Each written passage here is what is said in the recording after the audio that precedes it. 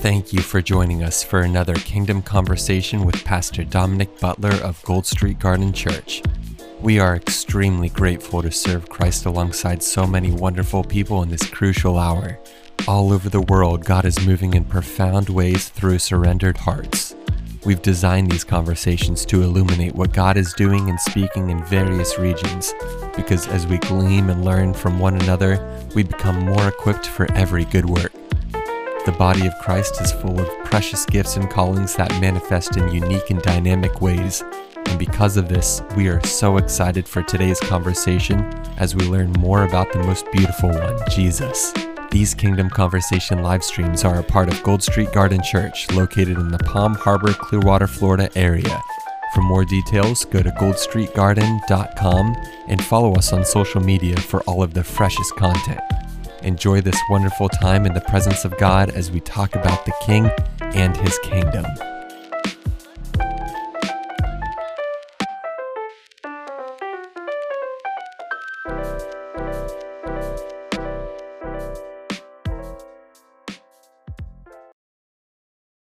What's going on, everybody? So excited to be with you all this evening. We have a very special guest that I'm going to be bringing on in just a moment, a dear friend of the church, and so excited to be able to just have an opportunity to just hear his heart with the topic of fasting and prayer this evening.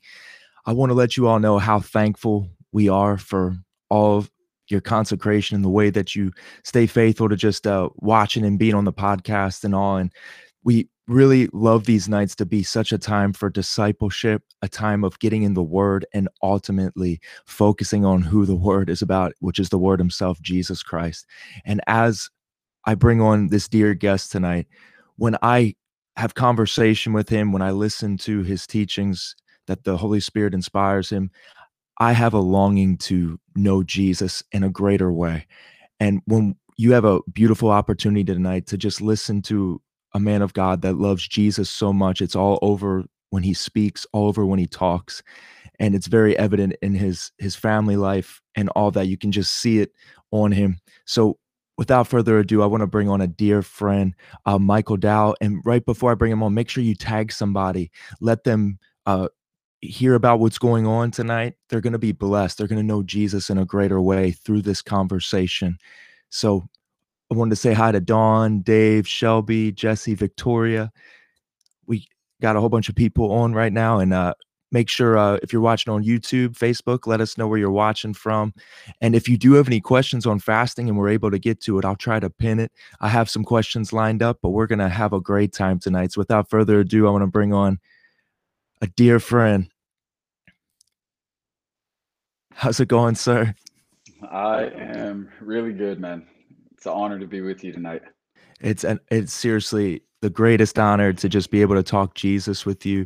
I know that some of the church, Gold Street, just got to see you over the weekend, and that was actually the first thing I wanted to ask you is how was the Abide conference, the Awakening conference? What was in the air? What was in your heart like while you were there? Yeah, man. It was crazy to see people from Gold Street Garden. Seriously. Like I was so blessed to know that they were willing to come all the way out. The Awakening Conference at Abide Church was outrageous. Corey Russell was there. Dr. Michael Brown was there. Honestly, I didn't really know what I was doing there, but no, man. These guys are like epic. And man, there was something really special, going on over those days. A hunger for Jesus, like an awakening of his bride. Saturday night, I had the privilege to just kind of share a little bit on the subject, awakening the groan. Which was super cool. But it was a lot of fun, man. Real crazy presence. We were out there. It was a real blessing for us just to be invited to the party, to be able to go and hop in with those guys, Pastor Gio and Destiny, at Abide Church. They're awesome. That's amazing. I had the privilege recently, Pastor Gio and I happened to intersect because of friends of friends. And it was right before the Oh, conference that I just had the privilege of just speaking to him this past week. We're supposed to meet up soon, but he seems like a really awesome guy. And wow. obviously inviting you all out seals the deal for me. I'm like, he must be legit. If you're gonna have Michael Dow come out, I know Yeah, you're yeah. so but no, that's amazing. And I know I'm gonna put this it's already in the description, everything, but I want everybody to know, make sure you go to burningones.org to continue to find more information on Michael Dow's ministry. And we have all this information put out, and I want to even showcase some of your books this evening as we talk. And actually I had them right next to me. Here we are. Oh my. So we got the fasting, which it's so funny that your second book of fasting is bigger than the first one. It's like, which is so you got, if I can get it in the camera. So we got these fasting books that I have been just diving into ever since you came. It's already been a little over a month ago when you came Yeah. out to the church, and one of the main reasons I really wanted to have you on tonight, other than the fact that every time I talk Jesus with you, I just get so excited and just fall more in love with him myself.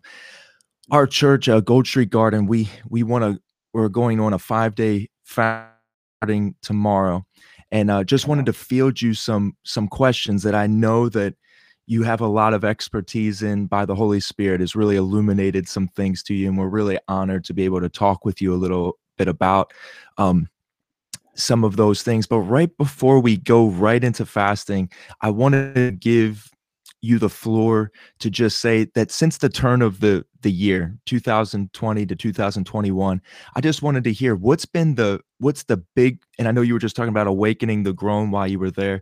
What's a word that's been in your heart for 2021 that you're going after personally with your family and with Burning Ones? What's like something that's like really in your spirit, just to get us right off the bat? Yeah, every time I turn to the Lord, it's a great question. I keep hearing the same phrase, ready my bride. Mhm. I think for so long, we've tried to ready ourselves for a specific context. We've tried to ready ourselves for a certain potential candidate. We've tried to ready ourselves for certain legislative, processes. Well, if I just had these laws or these rules or this person in leadership or this person overseeing the nation, and really, we need to ready our hearts before the Lord, because Jesus is possessing once again his bride in these days. He is taking center stage. He's to become the main attraction. It's all about Jesus. It's going to all become about Jesus. Man, I'm telling you, the days of performance are over, the days of politicking over, the Come days of on. trying to push our platform are over. Like it's all being recentered once again on the man, Christ Jesus, on this beautiful King, the worthy one. And so readying the bride to me, Jesus is already preeminent, but we've been preoccupied with so many other things. So good. So like I feel like all the preoccupations of the heart are being stripped away. All of the shaking, all of the different sifting of the world situations and all of those things. I'm not saying that God is initiating those things, right? Like everything is not initiated by the Lord, but everything falls subject to the Lord. He's not starting it all, but he definitely uses it all, right? He works all things together for good. Um, so I just, man, in these days, our hearts just being spent, us being more sensitive to a real person, to a real person, becoming more sensitized to a real person, like his nearness, his goodness, man, like the powerful reality that he is exalted above all things. We've received an unshakable kingdom, bro. Like all the worldly stuff, all the circumstantial stuff, like all the politics, all the economics, all the health advisory stuff, right? Where we'd be more shaken by the voice of Jesus than we would the voice of Dr. Fauci.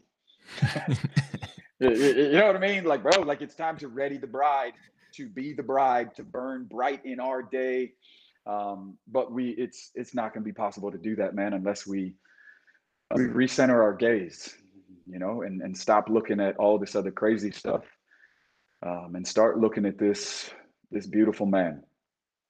S- Thank you. I really needed that. There was a lot of one-liners in there that are in repeat. It's like echoing in my heart right now. So, uh, uh, but I couldn't agree with you more with when it comes to just confirming that in the spirit. My wife and I, we've even ever since the beginning of Gold Street and launching out on some words, that was the thing in our heart that it's time to ready the bride. Like it's a very, very specific come on. calling that it changes the whole perception of church. It changed the whole of the American church, I should say. It changes the whole perception of definitions, that when you just are focused on a wedding day, you know, just as a bride is getting ready for the wedding day, it consumes Come all on. of her thoughts. So when she's trying to get everything ready for that day, you talk to any bride to be, that day is like, she can't go to the grocery store or go anywhere without thinking, oh, this would be awesome for that, or this would, Yeah. it's like they're consumed by that reality. And that's where we need to be. And it's all about, like you said, at the feet of Jesus, heaven becomes now. And if we're supposed to bring heaven to earth, we have to be a bride at the feet. So it's so awesome to hear that, Michael. Thank you. I wanted to, so as we get into talking about a few fasting questions, I told you right before we got on tonight, I'm going to ask some very basic questions. It's going to make it sound like I know nothing about fasting, just so No, that way we I could, am game. that way we can just really get this going. Because I even saw a question already in the comments that I think this will be perfect to discuss, is that when we talk about what is biblical fasting, I know personally that I've heard different things where sometimes people think it's just, in today's culture, people think that you can just fast TV or just fast, and you know where I'm going with this, but I want you to give us a clear cut, don't hold back. Tell us what biblical fasting is, so that way there's no confusion on what the elements are. Yeah, see, you're trying to get me in trouble right from the start. I mean, it's cool. Like I'm here for it, bro. Like, Lay it I don't on make a us. lot of friends, but it's all right. But it's really important, that we define the term correctly. Without defining the term correctly, it's hard to interact with it correctly. And fasting, as a definition, is abstaining from food or particular foods, especially when done unto a religious expression. That's Webster's dictionary. Now I know you said, but what about a biblical definition? Webster's has clearly defined it for us. And I feel like that's what we find in the scriptures. Fasting, according to the scriptures, in a variety of ways, was about food. And this is what's important, right? Because a lot of people say, well, I can fast TV, I can fast Facebook, I can fast the NFL, I can fast going to the mall, I can fast buying a certain item, whatever. Fasting is a discipline. It is. Fasting is a discipline, but not all disciplinary actions should be considered a fast. And that's the difference. Not everything that is a disciplinary measure should be considered a fast, but fasting is for sure a disciplinary measure. Um, we are disciplining our lives when we are turning away from food, but it's not just turning from food, right? Because you can turn from food and not actually turn to Jesus. Mm. Right? Like one does not automatically assume or create the other. You can turn from food and still not turn intimately to the Lord. And you can just be spiritually dieting, in whatever way it is that you've gone after it. But for me, and I believe that the scripture speaks to this, fasting is about food. Fasting is not about Facebook. If we are not disciplined enough to stay away from Facebook because it's interrupting our time with the Lord, then we need to bring discipline to our lives. If we're not disciplined enough to turn the TV off and spend time with God, then we need to bring disciplinary actions to our lives in order to be better disciples, which is to discipline our life, pattern it after the pattern, Jesus. But fasting is about food, and I find that if we dilute the definition, then we can very easily distort the reward, because it's not the same. I promise you, you stay away from the table for 7 days, it's not going to feel the same like staying away from Facebook. It's just not. It's just not. But it's because the two are not doing the same thing. Right? There is no more simple yet no more powerful offering. Right? Man shall not live by bread alone. Right? The feeding our natural man. Its longings, its cravings, the demands that our fleshly man puts on us day by day, right? Paul in Philippians 3 talks about a crowd of folks. He says some pretty wild stuff. He calls them enemies of the cross, right? But one thing that he does say in Philippians 3, 18 and 19 is whose God is their appetite. Another translation says whose God is their stomach. Man, that's pretty wild. Whose God is their stomach. What he's saying? He's saying, man, like it's real, right? Like he says in Romans 7, we all realize that on the inside there's a conflict of two natures. Like we all know, like, man, we've been born again. We've given our lives to Jesus. I love him. I do. I love him. He's put his spirit in me. God is alive on the inside. There's a work that's happening that is transforming me from what I used to be, forming me to the image of Jesus. Because if any man be in Christ, he's a new creature. So praise God, I'm not what I used to be, but now I am what I am by the grace of God. So there's something that's really happening. But Paul references in Romans 7 the conflict of two natures. And this is what he's alluding to, I believe, in small part, right? Not in full context, but in small part in Philippians 3. We all realize that there's a conflict at times that happens on the inside. And maybe we don't have the control that we would like to have. And so at times we don't have the confidence that we should have. Now, I'm not talking about a fleshly, mechanical, some carnal maneuvering to be able to, through behavioral modification, just work harder to be a Christian. But this is what I believe is fundamentally being offered to Jesus in the place of fasting. We are bringing our hearts and our lives beautifully subject to the rule of Jesus as King, where he is enthroned by the power of the Spirit, which is actually fueling our offering to Jesus as King. And it's in the place of our appetite. Man shall not live by bread alone, right? The continual offering up of our stomachs, our natural appetite. Man shall not live by bread alone. There is no more basic warfare than the tug of war that happens in your natural man between the fleshly man and the spirit. And one or the other is desiring to rule, to govern all of the actions, all of the thoughts, all of the practices of our life, right? That's what Paul says in Romans 7. The things I want to do, for some reason, I can't seem to do them. Stuff that I don't want to do, I keep giving myself to that. He says there's this tug of war happening on the inside, right? Paul's allusion in Philippians 3, whose God is their appetite. Maybe there's some that are on tonight watching and you realize, man, like I've memorized a whole bunch of worship songs. I've memorized a bunch of scripture verses. I give in the offering. I attend meetings. But if I'm going to be honest, there are still things that are alive on the inside of me. There's desires, there's cravings, there's longings, my fleshly man. And if I'm going to be honest, I don't have the control over those things that I desire to have. And sometimes I fall subject to that craving rather than through the power of the Spirit, actually being able to conquer those cravings to where I'm not a prisoner to that longing, to that desire, to whatever my fleshly man is hungry for.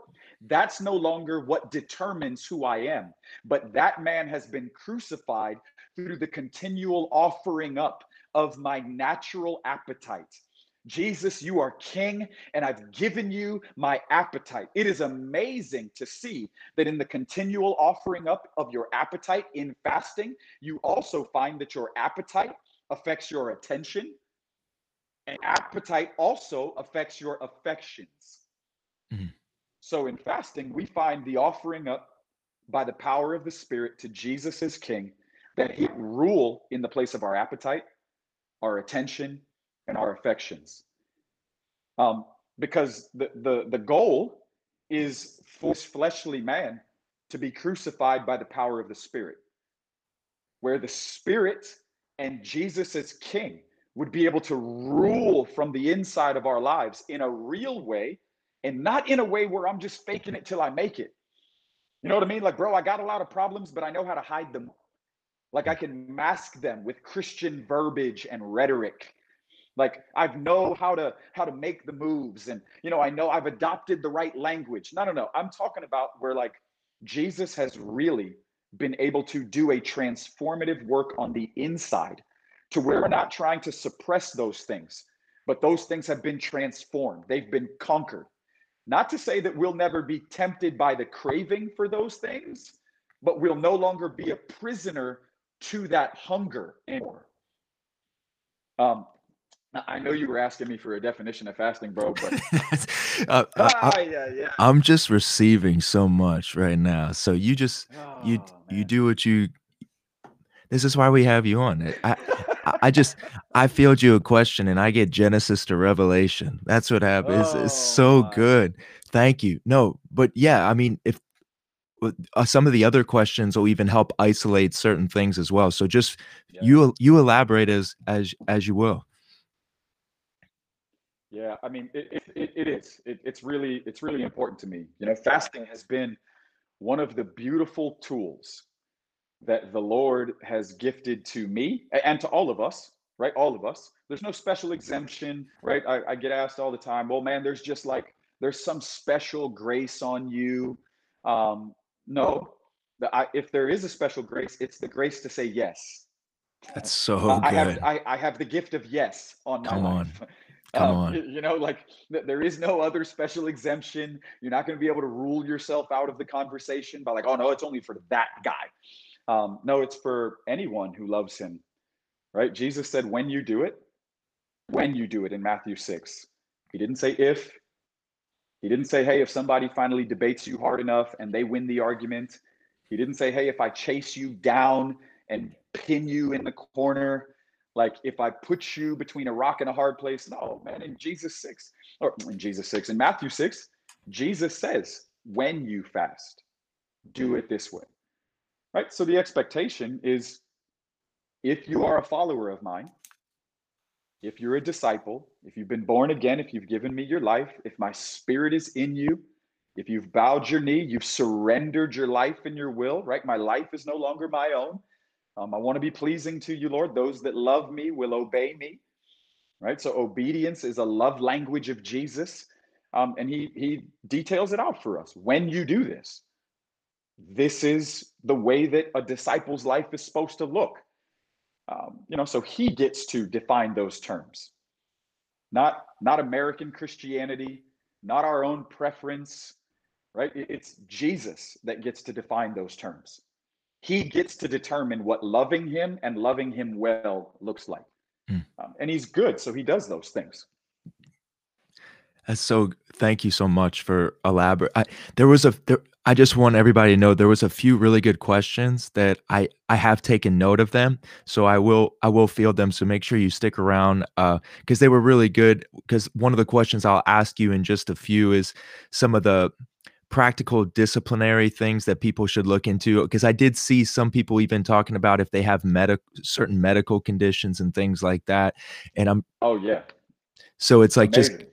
just kind of knowing how they need to hear from the Lord on how they're supposed to do some of that. And but I'll make sure we throw those questions up. There was another really good question as well of somebody, which actually I'll field to you right now because it was really good. Somebody just put, I think I might even be able to throw it on the screen here. Have you ever failed at a fast? How would you suggest someone handle this spiritually and emotionally? I feel like that's a great question. It is, and I don't think it's something that a lot of folks talk about, right? Because we live in a day where if you give any indication that you're not living in perfection, then it affects the way that people view your maturity, right? So even like most people's Instagram reels, right? It's all like the perfect angle, the perfect filter, like that's just the day that we live in. I'm reminded, something immediately comes to mind. I'm reminded of early on in life when I first started fasting. It was just a couple of weeks after being born again. I started going for it. A meal here, 2 meals a day, 2 days, whatever. Just going for it, man. I really felt the tug of the Lord on my heart and on my life, inviting me into fasting as a lifestyle, which is important as a lifestyle. Right? Fasting in January doesn't exempt you from obedience February through December. You know what I mean? I though, like it's cool, like it's super commercialized, like it is what it is, bro. I'm all in. I'm game. You know what I'm saying? Like I'm all in January too. I love you, man. And I'm great. I'm great with it, man. Like I'm great with it. So long as we're also good with it February through December, Come on. and we give place for the voice of the Lord, and our hearts being sensitive to Jesus leading us over the whole year, not just in the beginning of the year. But I'm reminded because in my early days, really, really like just trying to go for it, really immature in a lot of ways. Had a lot of like pride in my life, trying to like prove points. So what I mean is like Jesus would speak to me and he would invite me to do a 3 day. And I would say to myself, like, man, 3 days? Like, like, bro, if we're gonna fast, like, man, we're gonna get it. You know what I mean? Like, I'm not doing 3 days. Like, if we're gonna fast, like, man, I'm going 14 days. Come I'm on. going 21 days. Um, and I would sacrifice my way out of obedience a Wow. lot of times. Wow. That's what Samuel tells Saul, right? Why did you do what you did? And Saul replies, you don't understand. The crowd was pressuring me. I had to do something. I had to respond to them. Mm. And he says, but like, doesn't the Lord desire obedience instead of sacrifice? You see, in my early days, I hadn't yet realized that the voice of Jesus was enough, all by itself, not adding to it, not taken away from it. I didn't have to make it harder than what he was actually saying, just so that I could prove that I was willing to do more, just so that I could prove that no, I'm really about this life. And like, if we're going to do it, like, man, we're going to do it. And the Lord would say, do 3 days. And I would say, man, like, that's not hard enough. Like, I'm going to do 14 days. I'm going to do 21 days. And I remember one time starting a 3 day that in my own heart, I made a 21 day. And getting somewhere out, beyond 10 days and just dying. I mean, like, bro, just dying. And I remember telling my wife, there's no grace. I am gonna die. Like, I don't know what is going on. This is the hardest thing. Like, I just want to break it. I just want to eat. I don't know if this is warfare. I don't know if this is me. I don't know if I'm just weak. Like, I don't know if I'm just trying to give in because like I'm tired of seeing pizza commercials and like, whatever. Um, and I remember I broke the fast and I broke the fast. And man, the next morning I sat in my office at the church and I wept. And I wept because I felt like I had failed him. I wept because I felt like I wasn't measuring up. Right. I wept because I wanted to give it to him.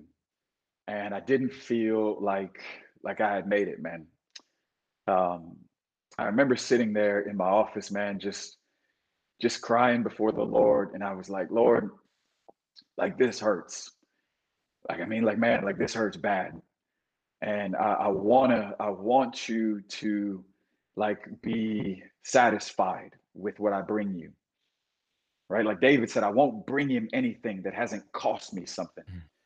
Right. And I was like, man, like I want to bring you like that painful, not painful in like, oh, I'm trying to prove how much I can suffer. You know what I mean? But like painful in like, no, it's gonna cost me something to give you this. Um, and I remember like sitting there and just being totally condemned. I mean, just hammered with like guilt and shame. And I remember saying, like, Lord, I couldn't do it. And he said, what did I ask you to do? And I was like, 3 days. Oh, it's so funny Rip. now. It's Yeah. it's super funny now. And and he said, what did you want to do? And I was like, Lord, I wanted to go 21 days. And he said, were you able to? And I said, no. And he said, Mike, you need to understand something. He said, do you know what moves me? And I was like, what? Like I don't understand. Like I failed. Like I didn't make the 21 days. And he said, honestly, it's not about completing it. It's your want to that moves my heart. Mm. Like like you wanted to. And I was like, oh man, like, oh my goodness, man. Like, like we're so result oriented. Now this is not to say, right? Because this it becomes complicated. Because what I'm saying, to put it in proper context, is I knew what the Lord asked me to do, but I tried to, out of immaturity, out of pride, I tried to make it much harder than what He was asking me to do. Right? I tried to prove a point to myself, and at times we fall into that. Right? Like we fall into that. Like, I'm going to do it, but I'm going to make it harder because, like, man, what He said, it doesn't seem hard enough. Like that really can't be what He's saying, because it's got to be harder than that if it's going to mean something. Mm. And the Lord said, what means the most to me is your want to, like your want to my heart. Like if I tell one of my kids to run over to me and hug me, cool. Like I'll enjoy the hug, like, I mean, it's going to be amazing. But when they come running around the corner and they find me and they run up and hug me because they wanted to, it's not that the hug is different, but it's what it does on the inside that's different, you know? So I would say, like, man, in the place of failing a fast, I always try to come back to like what did Jesus say? And did I try to add to it? Like, did I try to take away from it? Because this I know, He always gives grace to fulfill the invitation that He gives to us. Always. Anything that He asking you to do, He is going to provide the grace for you to be able to do it. That I know without a shadow of a doubt. I'm not saying it's going to be super easy, but you can have ease without it being easy, right? Like Paul says in 2 Corinthians 6, don't miss the grace of God. Don't in vain be unwilling to partner with the grace of God. So for me, like we can deal with shame, we can deal with like all types of condemnation. Cast those things off, cast those things off. Understand that, like, man, we're loved. We're not loved because we complete the fast, right? We were loved on our worst day before we even knew Jesus. We were loved in the most broken hole, in the darkest of dark places. We were loved while we were an addict, while we were in bondage, while we were self-righteous, while we were far from God, an enemy, a rebel, doing life our own way, satisfied in our sin. We were loved then. It's just weird what happens to us, man, like over time, where like we reach a certain point where we think our performance is what moves Him. Like our performance is what brings us into a place of our value and our love. No, like we're loved. And that needs to shatter that whole performance orientation. You don't do anything for love. He's not going to love you anymore because you miss a meal. He's not going to love you anymore because you crack 24 40s.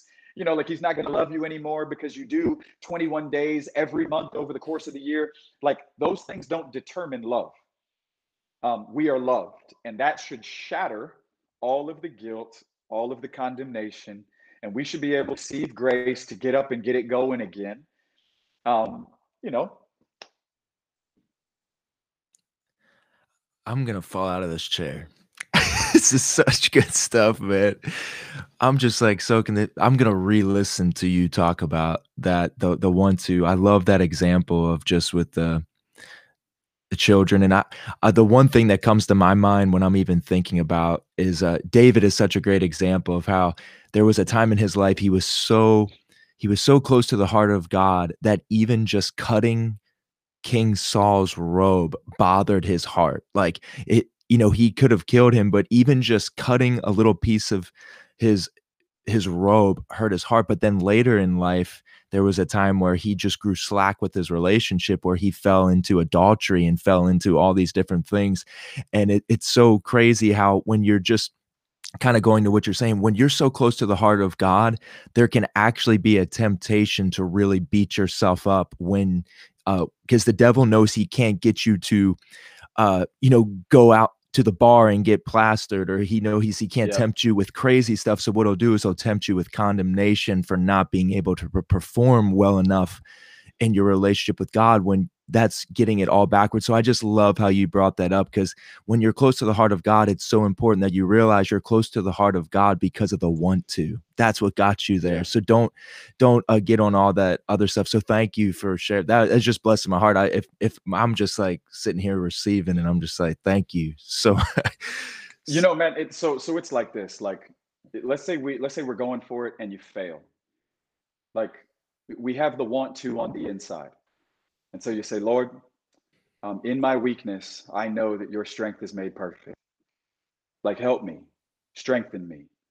Like I want to be able to make it. I want to be able to go the distance, whether the distance is one meal, one day, 10 days, whatever the distance means, right? The distance is determined by the invitation, or by what, hunger on the inside is driving you to do.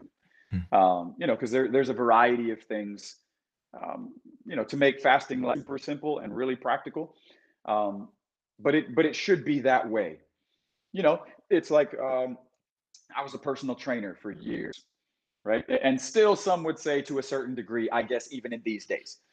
Um, but I'd be a terrible trainer if someone had never worked out before and they came to the gym to see me, and I threw them down on the bench press and put 400 pounds on the bar. And I was like, yo, we're about to do this. be murder. And I helped them lift the bar up, and they just totally annihilated themselves, right? Like, destroyed themselves under the bar. They couldn't do it. They failed the rep. They're I wouldn't pick the bar up and then mock them, right? I wouldn't pick the bar up and then ridicule them for how weak they are. I wouldn't pick the bar up and continually remind them of how they missed the mark and they weren't able to actually accomplish the goal.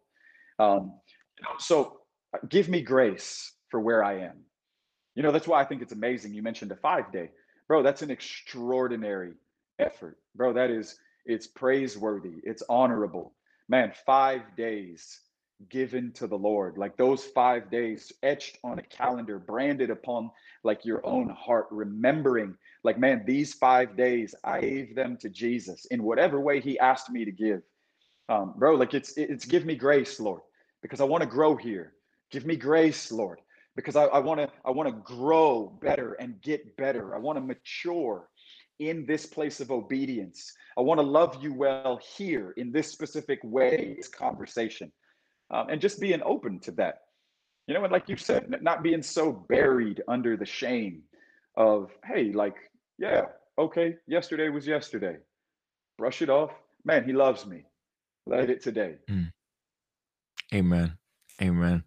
So I have a couple things lined up here. You're really hitting on a lot of them, so I'm able to kind of bounce around. I try to get as prepared as I can just to field some things out. What I was going to ask, I think right before we get into a few things with the practical and also corporate mindset, because I know that there's a huge difference between like a personal fast that the Lord could call. Because I know even with me, sometimes I'll just have a random day of the week. I'll wake up and I'll just have it in my heart today, no food today. Like today is Yep. just a day that, and it'll just be a 1-day thing, like different times that'll just spring up in my heart. And then I know corporate fasting's a little different. At least I would perceive so. I could be wrong. I'm willing to be corrected. I would love to ask a little bit about that, just kind of to get the.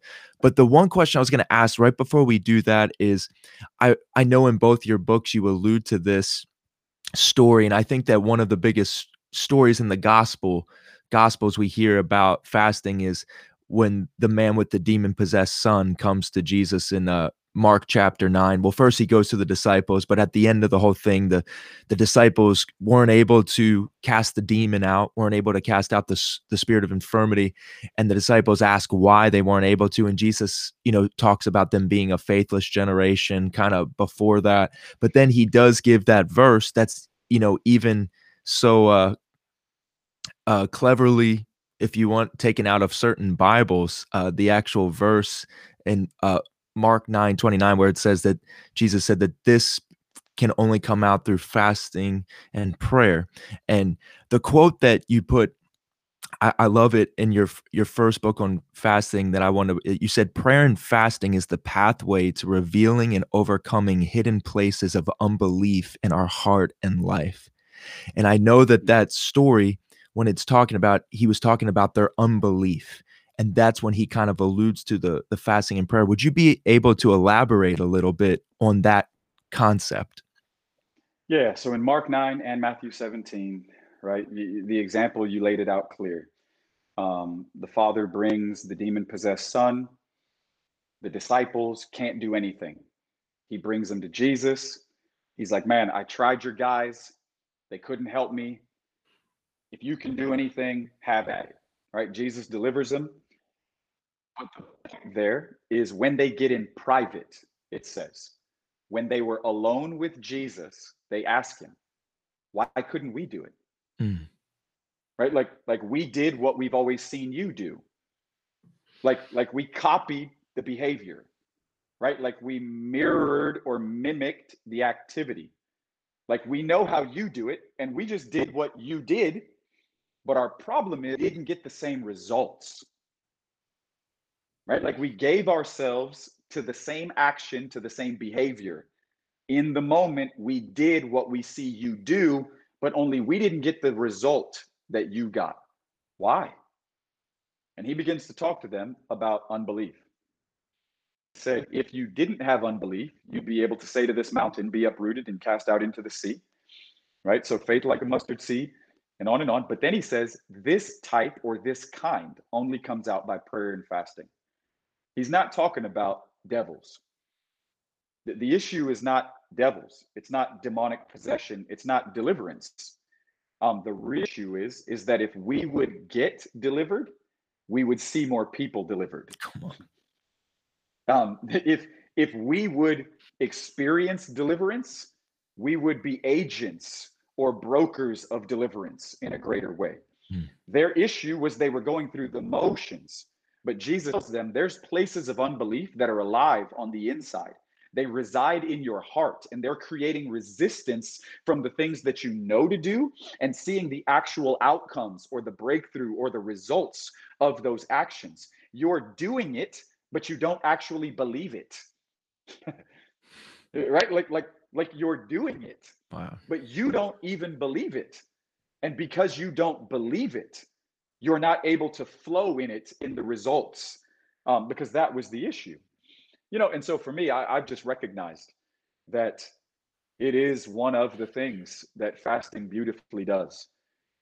There is an inner confrontation, right? The bright light of God. The bright light of God, it illuminates everything that's alive on the inside. Everything that's buried deep beneath all of the right language, all of the right motions, all of the right behavioral patterns, like everything that's alive the inside that maybe we've just known how to corner well or how to cover up well, or at times we might not even necessarily know that it's there, right? I'm sure that in that moment, they didn't know, like, oh, I've got unbelief in my heart. Like, that's why it's not working. No, but Jesus is gracious. Jesus merciful. And he's the one that says to them, there's unbelief that's alive on the inside.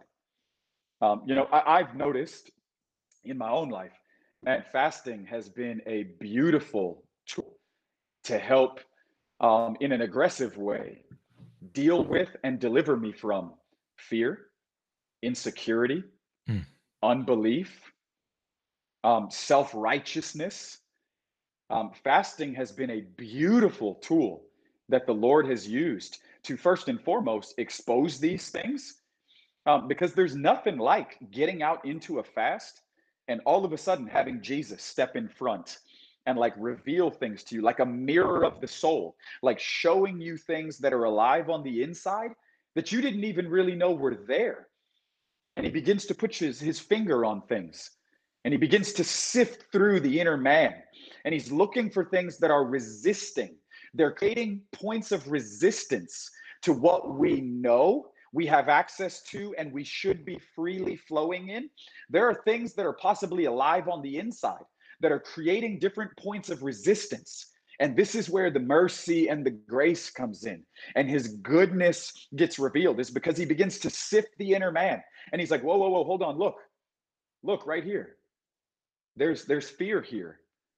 And this fear, if you would conquer this fear, not you, but you understand what I'm saying. Mhm. Like if you would let me deal with this fear would no longer be a point of resistance to all of these things, right? Like you're trying to deal with conversation A and B and category A and B, when in reality, those things would be beautifully dealt with if you dealt with this fear right here, right? Because these things are byproducts of that insecurity.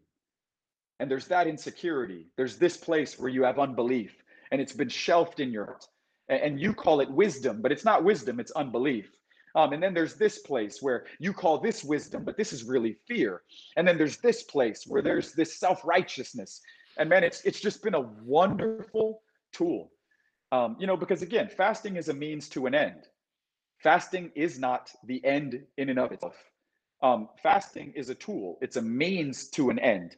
And Jesus is the end, right? Fasting is unto a person, it's not unto resume building. It's not unto, like the Pharisees did it, which was the accusatory statements in Matthew 9, right? The disciples of John come to Jesus and they're like, hey, man, listen, we've been watching y'all. Like, we've been evaluating you and your little crew, and we've been paying attention, man. And like, y'all don't fast. They're like, we fast, but we've been watching and y'all don't, right? It's important to understand the Pharisees fasted 2 days a week, but they did it for performance. They didn't do it for pursuit. You know what I mean? Like, they did it for performance. They didn't do it for pursuit.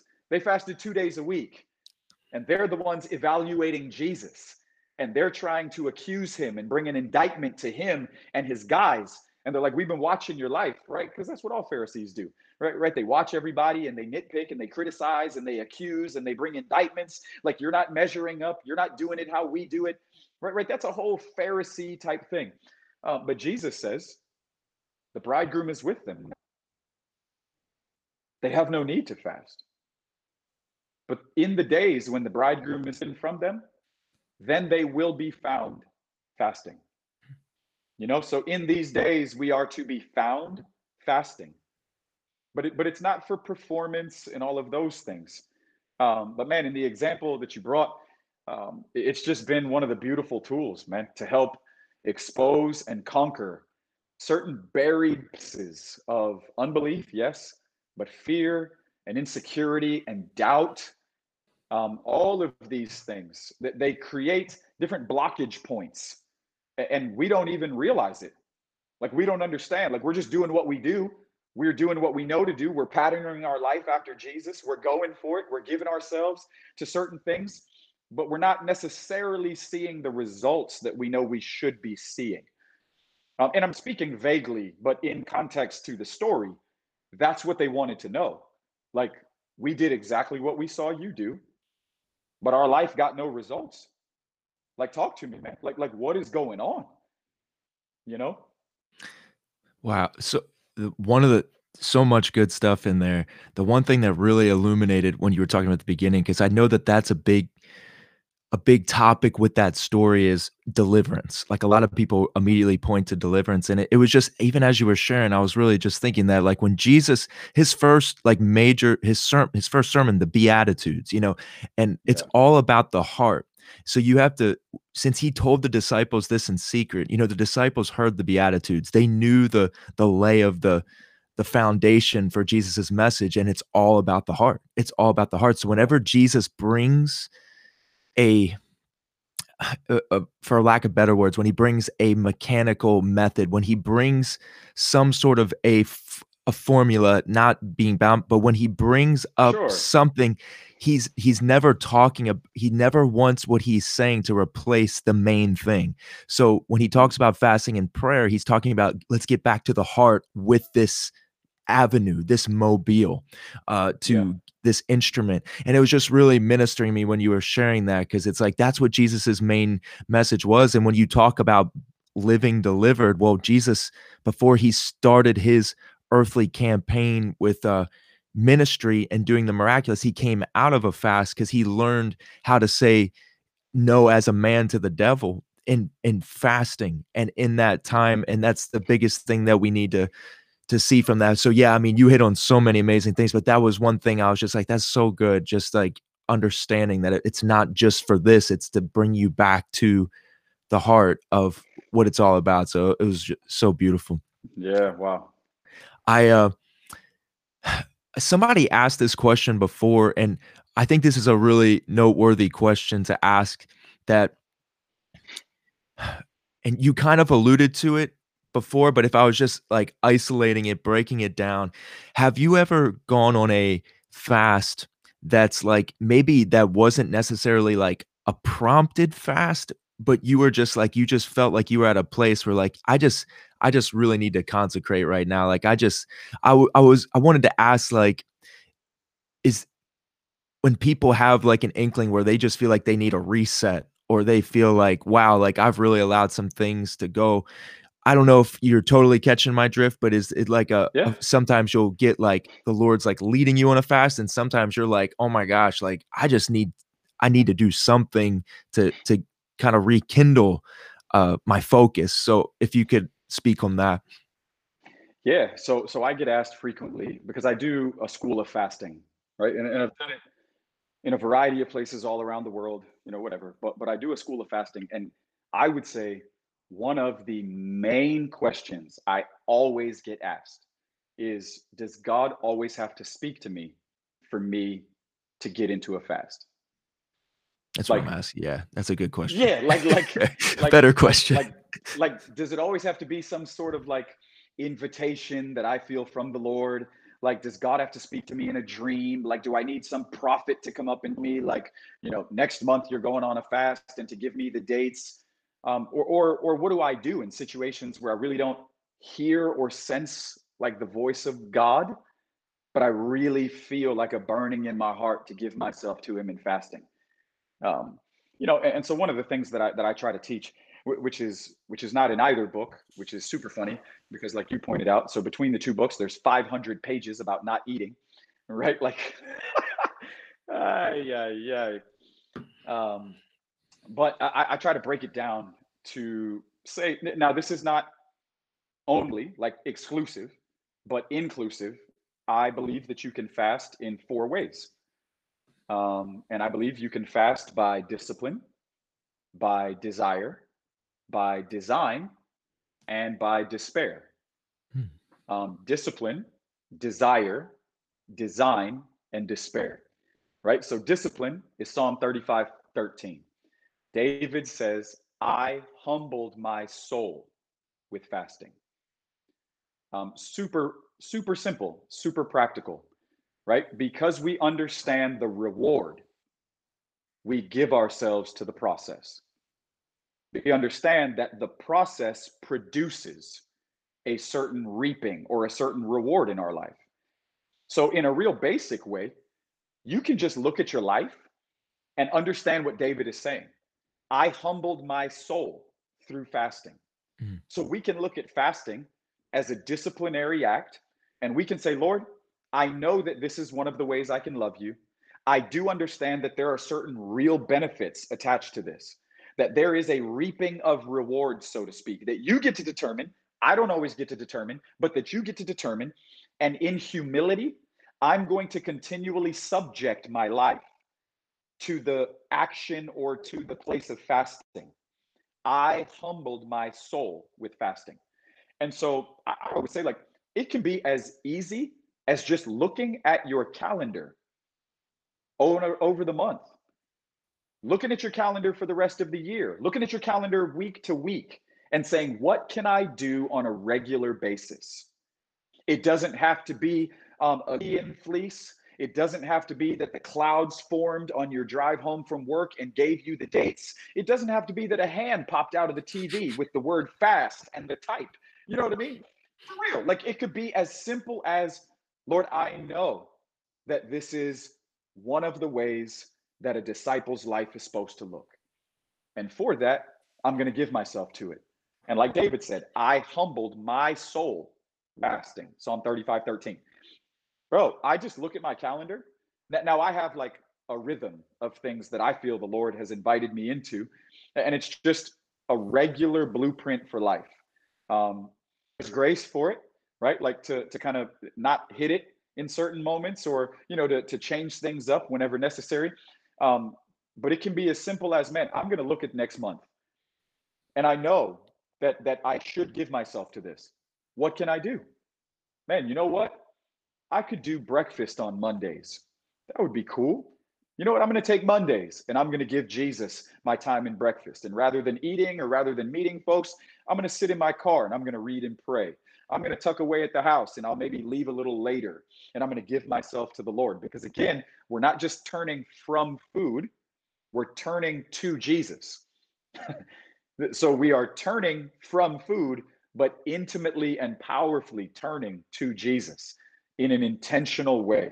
Man shall not live by bread alone. Lord, here I am, because I've got a hunger on the inside for you that it supersedes this demand that my fleshly person puts on me.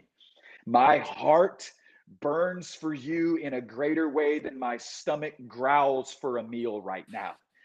Like, I choose you right now instead of that McDonald's breakfast sandwich. Like, I choose you instead of that bowl of Fruit Loops. Like, Jesus, help me.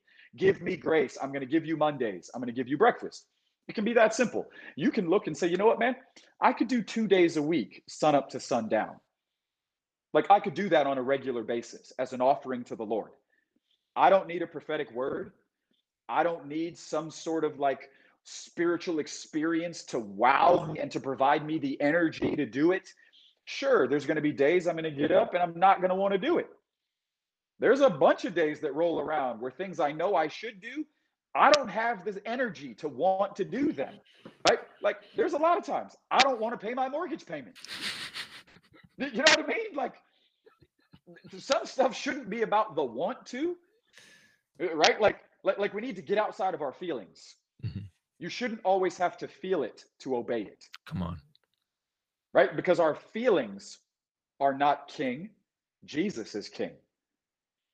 And there are certain things that just because we realize we want to discipline our lives, we want to create a lifestyle of obedience, I want to intentionally create a place of sowing so that I can constantly be sowing and reaping, which is why fasting as a lifestyle is necessary, because I constantly want to be in the ebbs and flows of sowing and reaping.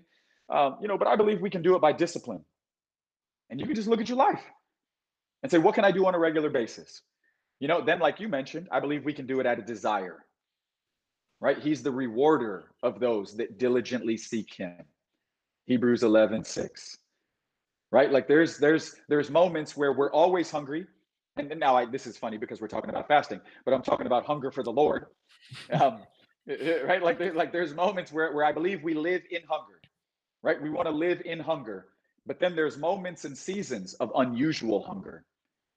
We're like, man, like an unusual hunger settles on me, right? We don't initiate, we respond, right? No man comes unless the Spirit draws. You know what I'm saying? So we'll constantly remind even our own hearts Like I need to be sensitive in seasons of unusual hunger to know that like I'm not just trying to muster up some kind of like spiritual ambition, but man, like I'm in a divine moment. Like there's a season of intersection where the Spirit is drawing me.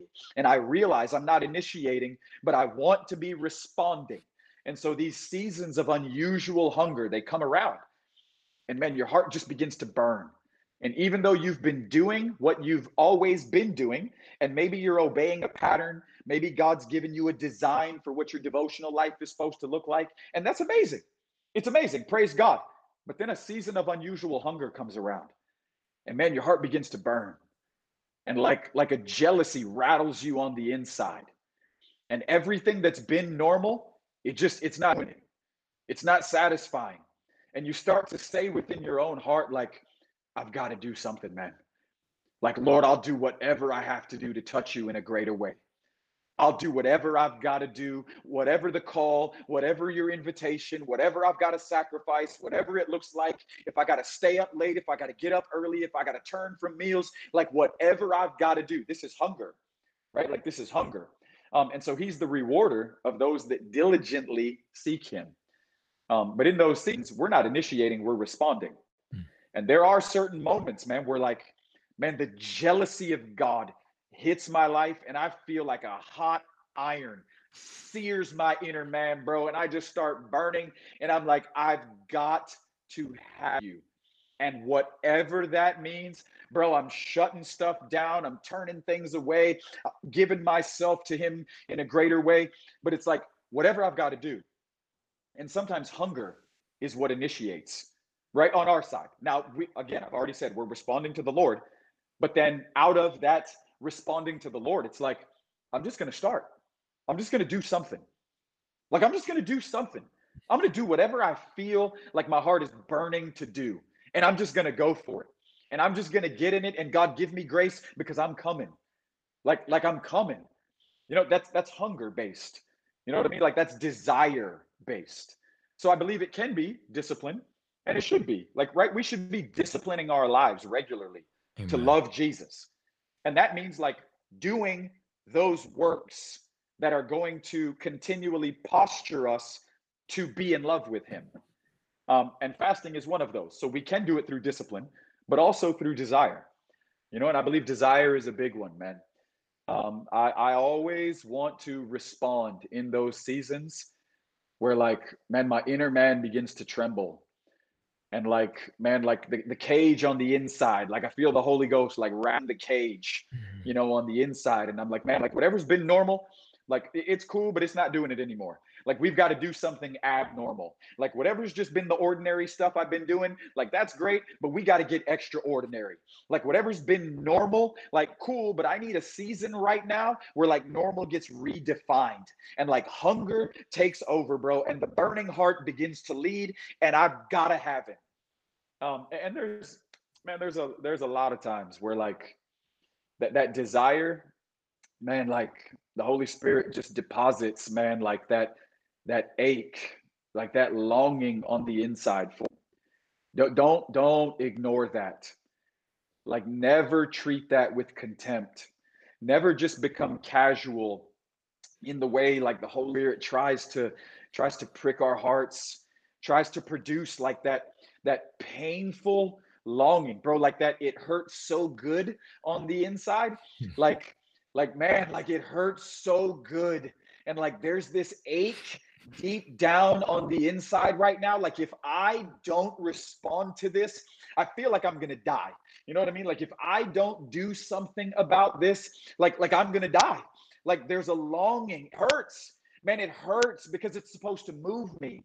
It hurts because it's supposed to jar me from normal. It hurts because it's supposed to redefine in a season of hunger what's normal now.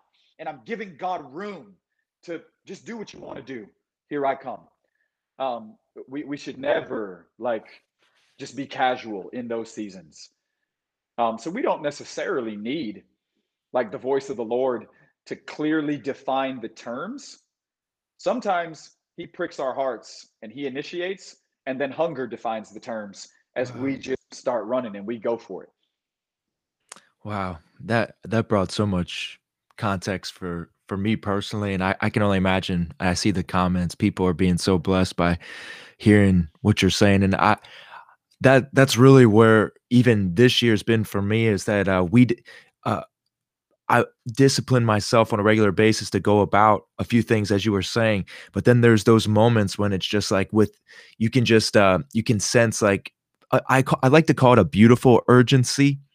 uh Yeah. it's like a beautiful urgency I feel in my heart where it's like, wow, there's like a lot of things that I know I need in order to get to Mm. that next level of what the Lord is calling uh my family to in this region and influence it. I'm like, there's some things I just don't have full clarity on, but I see what needs to take place. And then I'm just like, well, you know, I look at the word of God and then I see, wow, like there's a few things that I could really challenge my heart with. And fasting is always one of those things that I find that a lot of people do as much as they can to get out of.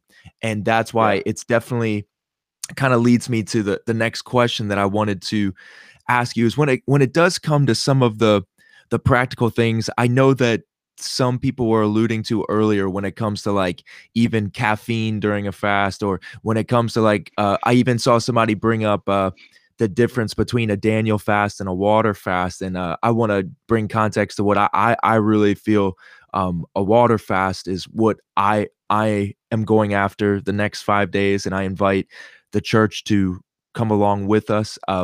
You know, in what you are able to in that. I know some people there was some medical things to go on, and I don't want to speak into those medical personal medical things unless I can have a private conversation with you. But could you speak into some of the practicalities that you could encourage people with when it comes to even some people that aren't joining us, but just so people even know, like if they're preparing for a fast in the future, how what are some things to go about and when it comes to that? Yeah. Absolutely. Right. I don't make a lot of friends say everybody can fast. Right. Like I don't know why, man. People get super hostile when I say everybody can fast. Wow. Um, because it's true. Everybody can. But I think we have to simplify the terms. Right. So, like you're saying, we got medical issues. Okay. I can't water fast. Okay, great. Then don't water fast. Can you do smoothies? Right? Like, can you cut out sweets for the next 30 days? Can you not do meat for 10 days? Can you cut coffee for a month? It's like what I love when we look into the book of Daniel. When we look into the book of Daniel, I believe we see a variety of things. In Daniel chapter 1, we find that Daniel 1:8, they resolved, him and his guys, Shadrach, Meshach, and Abednego, they resolved not to defile themselves with the delicacies from the king's table. They told Aspenaz, hey, listen, test us in this for 10 days. Give us vegetables to eat and water to drink. After 10 days, Aspenaz tested them. He evaluated them. They were more fleshly than the rest. They were more healthy than the others. And so he allowed them to continue. They continued on for the period of their schooling or their training, which it was not 10 days vegetables and water, it was 3 years vegetables and water, which is what Daniel chapter 1 tells us. Their schooling, their training to ready them for servicing the king was a 3 year training. And in their training, the first 10 days, they were evaluated. And then he let them continue for the remainder of their training or their preparation. 3 years, vegetables and water. Daniel chapter 1. Okay, great. Daniel chapter 10, we find in response to the revelation that God in, he's like, man, my heart was wrecked. I gave myself to fasting. And for 3 weeks, 21 days, I, Daniel, with fasting and mourning, ate no meat, no breads, no wine, no choice foods. So depending on what translation you have, I know that there in Daniel 10, it says a variety of things. But there's where we have the 21-day Daniel, right? Is in Daniel chapter 10. But what I also love is that in Daniel chapter 9, as he's recounting the word of the Lord, right? Daniel 9, 1, 2, and 3. He recounts the word that Jeremiah prophesied. And he realizes, man, like we're in a moment of fulfillment. The period of weeks, that years that Jeremiah prophesied, it's up. Here we are. Daniel 9, 3. So I turned to the Lord and gave him my attention in prayer and in fasting. Chapter 1, 3 years, vegetables and water. Chapter 10, 21 days, no meats, no wine, no breads or choice foods. Chapter 9, no description. I gave my attention to the Lord with prayer and fasting, sackcloth and mourning. No definition or description as to what he was actually doing when he fasted. Why? I believe that Daniel was more committed to a voice than he was to a system. And this is where things get amazing. I believe that he was more committed to a living voice.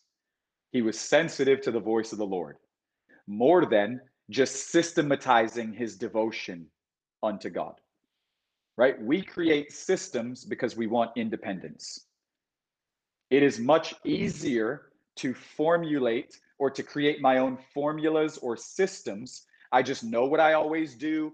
I do what I prefer to do. I'm just going to form my own little devotional darts, and then I'm just going to throw them at Jesus whenever I want to.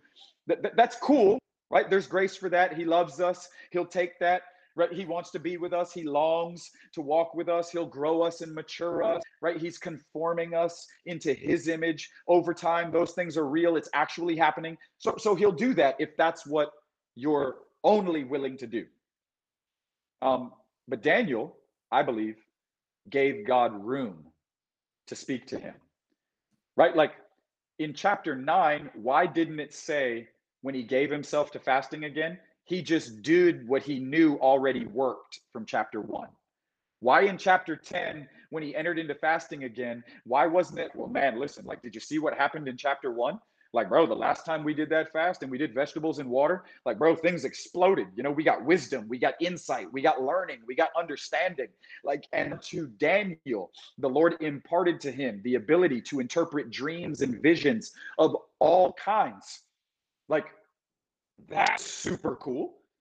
So, like, man, the next time I'm going to fast, like, bro, that really worked. Like, we're just always going to do that. You know what I mean? Like, hey, if it ain't broke, or like, don't try to fix it. You know what I mean? Like, he wasn't trying to create systems. I believe that rather than creating systems, he was creating dependency. And this is where things get challenging for folks. When I say everybody can fast, I honestly mean that. And I really believe that because we said it in the beginning. What he invites you to do, he'll provide you the grace to do. And so when was the last time we just gave Jesus room to say, what are you asking me to do? You design it for me. Right? To me, this is one of the beautiful things about Daniel fasting is that through the book of Daniel, we find a variety of ways. Right? It's not always the 21 days, right? We lean to that because I'm just going to be honest. The 21 days sounds a whole lot better than 3 years of vegetables and water. You know what I mean? Like, that's definitely not the one that's getting the energy or becoming commercialized. Like, that's not happening. You know, the 21 days is, you know, but for most of us, it's like, man, if I realize that I have complications, if I realize that there's challenges, okay. But Lord, what can I do? Come on. Like, speak to me. Man, I've had so many testimonies from the book. You know, people write me all the time, as a matter of fact, with testimonies from the book. Beautiful. The first one for sure, just because it's been out much longer than the second one. But many times I get stories that sound like this. Fasting was miserable for me. I hated it. I knew that I was supposed to do it. I was never good at it. It was terrible. Just being honest, like, it was terrible. And this is what the emails sound like, or the messages sound like. And they're like, but then I read your book. Mm-hmm. And a real grace to just look to Jesus and to just let him speak to my heart and to not try to make it more complicated than what he was saying, to not try to create all of these hard systems and mechanical things, and to not try to satisfy other people's opinions, right? Because there's one yes that I'm longing for, and it doesn't belong to anybody else, it belongs to him. His yes is what I live for. Like, his yes is what I'm after. I remember one story specifically where a lady had written me and she said, I went on a fast because I believed that the Lord was speaking to me. And it sounded like, she said, I want to get it right. She said, I felt like the Lord asked me to do only fish and vegetables for whatever, 30 days. And she was like, it was fish, fruits, and vegetables. And she was like, this can't be Lord, because I like all of that stuff. Like, there's no way that this could be what the Lord is saying. And she's like, I did it for like 4 or 5 days. And then I thought to myself, like, there's no way that you heard God. Like, this is just insane. This can't be the Lord. This is dumb. I'm going to stop this. She's like, and then I read your book. And I got to the point where you were talking about Daniel and about just giving Jesus a clearance in our hearts to let him be himself and to say what he wants to say. And to realize, like, it's okay if it's not even super challenging. Like, where is this thing that if we're not suffering, that, like, not loving him well? Like, obedience is loving him well, right? Even if it doesn't involve like some sort of weird punishment to you in the way that you feel like you should be suffering while you're fasting. And that's not to say that there's not going to be certain moments or times when it calls for that. Right? Like, man, if the Lord speaks to me and tells me to put down coffee on a fast, bro, like, we are suffering because we are flesh and your body develop tendencies, and detoxing is serious during a fast. Serious. And me and coffee, we got a good thing going on.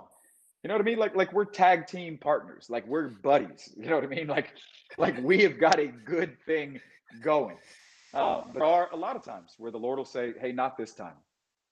Sometimes it'll be okay. Other times it won't be. But I give him the freedom to say those types of things. And I don't always assume that I know what he's saying. Right? Like, I want to give him space to be able to actually speak to me. And this is what I mean. This is a lot more difficult. Dependency is much harder than independence. It's easy just to formulate our own systems. I remember talking to somebody one time and asking them that they were about to do a fast. And I just said something. I didn't think it was confrontational. I wasn't trying to be a bad guy. Obviously wasn't trying to cause any problems that time, right? Like like that time I wasn't. But I just said, hey man, like, is that what you feel the Lord said? And he was like, well, what do you mean? And I was like, bro, I'm just asking, like, did you pray about it? And he's like, why would I do that?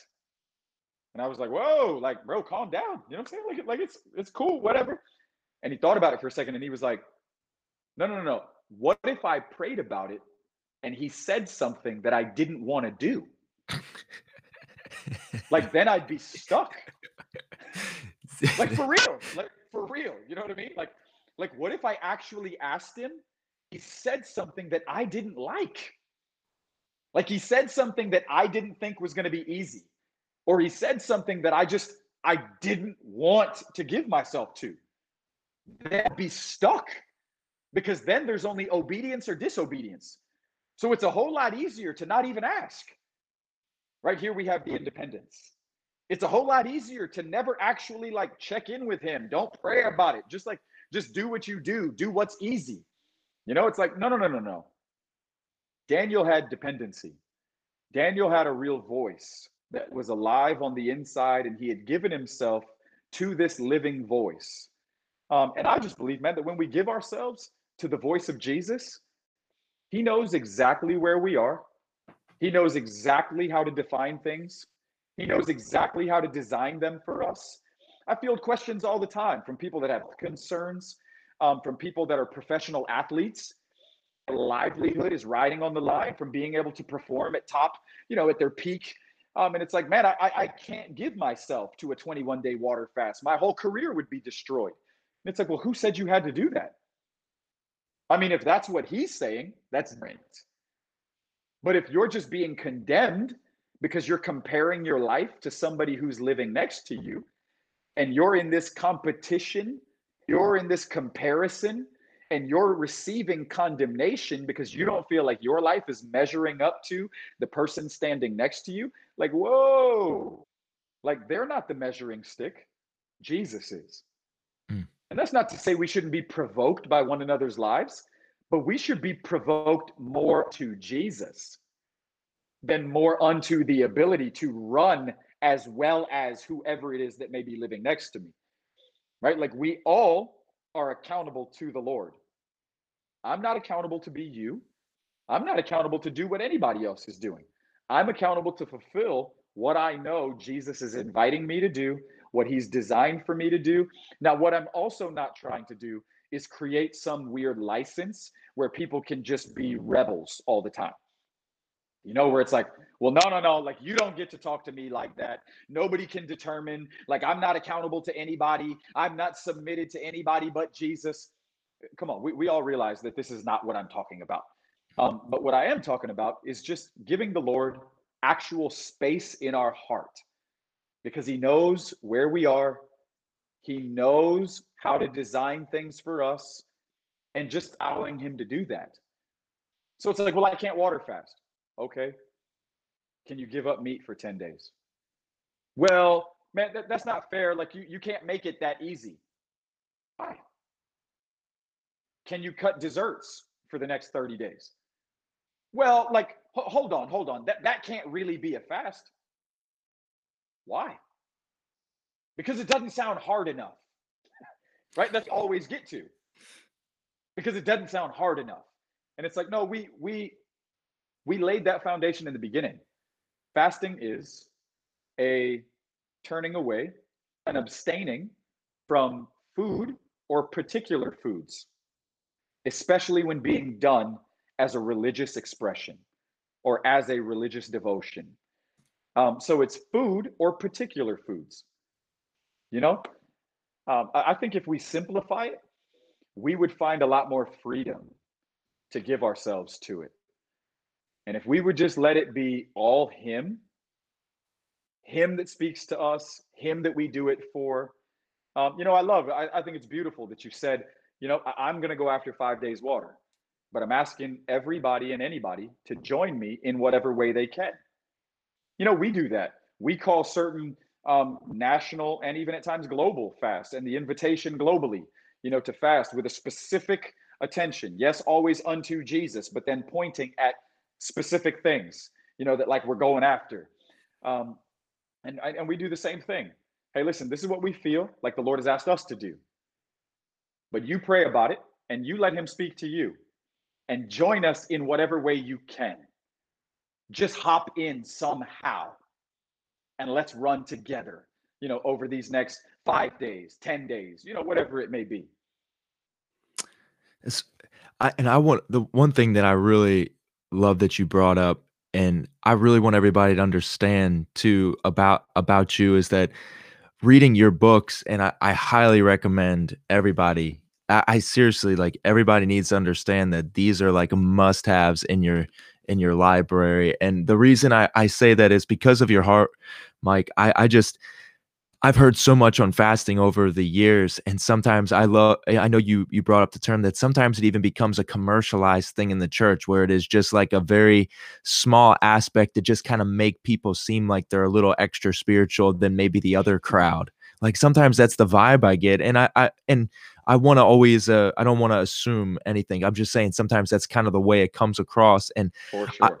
And when I read your books and hear your heart, the reason that it actually compels me to want to fast even more so than I do is because of your obvious, transparent love for Jesus. It makes, when I see your life and I see the things you're going after, I'm like, wow, like when he talks about fasting, like I'm not thinking about fasting, I'm thinking about Jesus.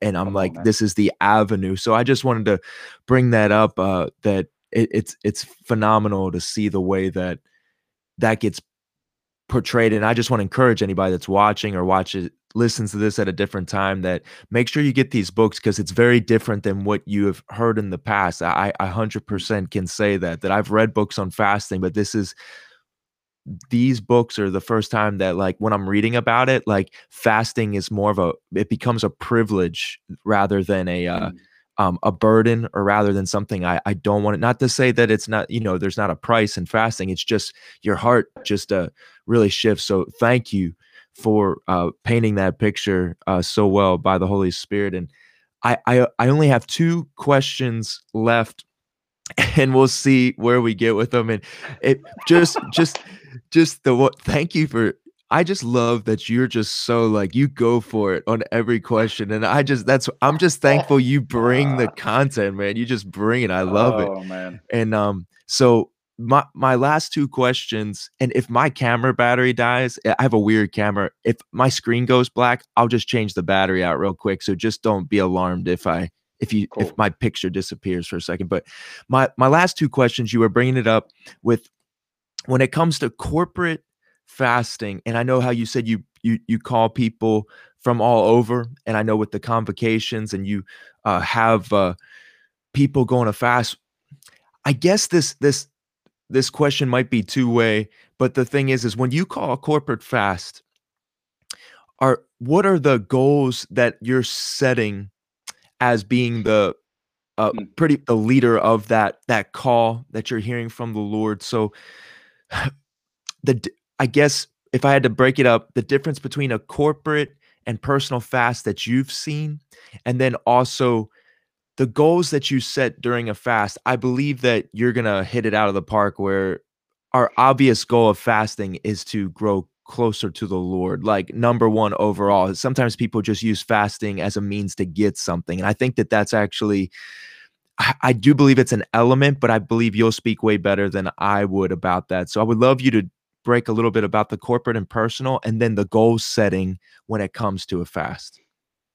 Yeah, so I feel like it's the difference even between the 2 books, right? The first book is a very specific conversation.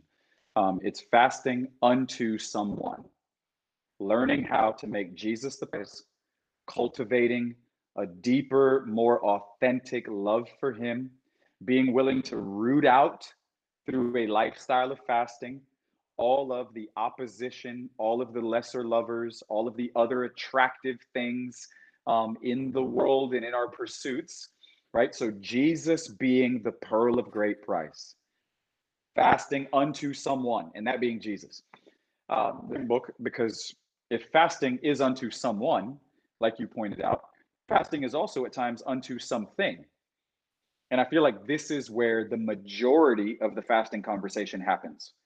We motivate and mobilize people to fast, but it's never necessarily pointed at someone as much as it is always pointed at something. Mm-hmm. Create a hit list, right? People that we want to see saved, revival in our city, breakthrough in my income, the new boyfriend or girlfriend. I need a new car. But for me, that's not enough of a motivation, because eventually I run out of stuff. You know what I mean? Like, eventually I run out of things. But He is inexhaustible. He's unending.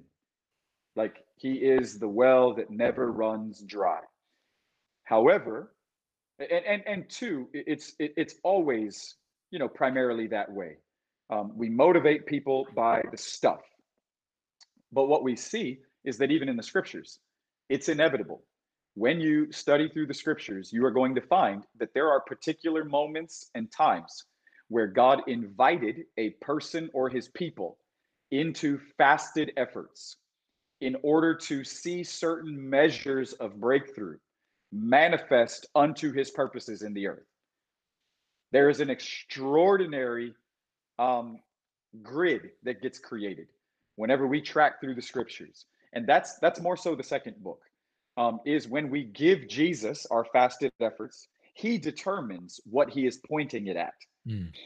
Because fasting is also not some manipulative devotional tool to get Jesus to do things, to get him to be someone that he's already not. You know, like fasting is not the way that you condition your life to be that 2-year-old screaming toddler in the corner. Like, I'm just going to sit here and fast and scream until you do what I want you to do. That's not what it is at all, right? Fasting doesn't change Jesus. It changes us. Amen. Right? Like, no matter how much we fast, it's not making him something other than what he already is. But in the place of fasting, man, like, you know, I think that we see all types of things for individual fasts. You know, in the book of Exodus, you have Exodus 24:34. Moses on 2 different occasions goes up to the mountaintop. He's 40 days there with the Lord, totally transcended by glory, right? The cloud descends, the voice comes out, the invite comes, Moses enters into the cloud, and he is wrapped up in God for 40 days. Amazing. Moses comes down the mount with what we would call the law. The law was a variety of things, but one of the things that it was a mobilization for missions. The Lord said, I am covenanting myself to you. I am going to marry you as my people.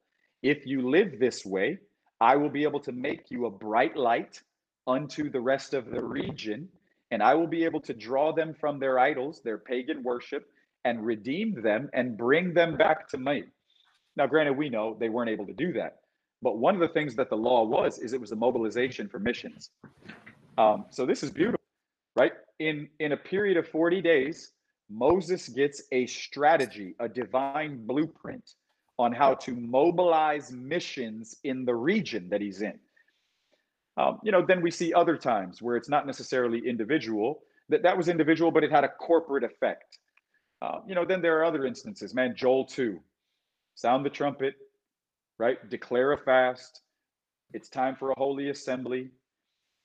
In Joel 2, there's corruption in the land.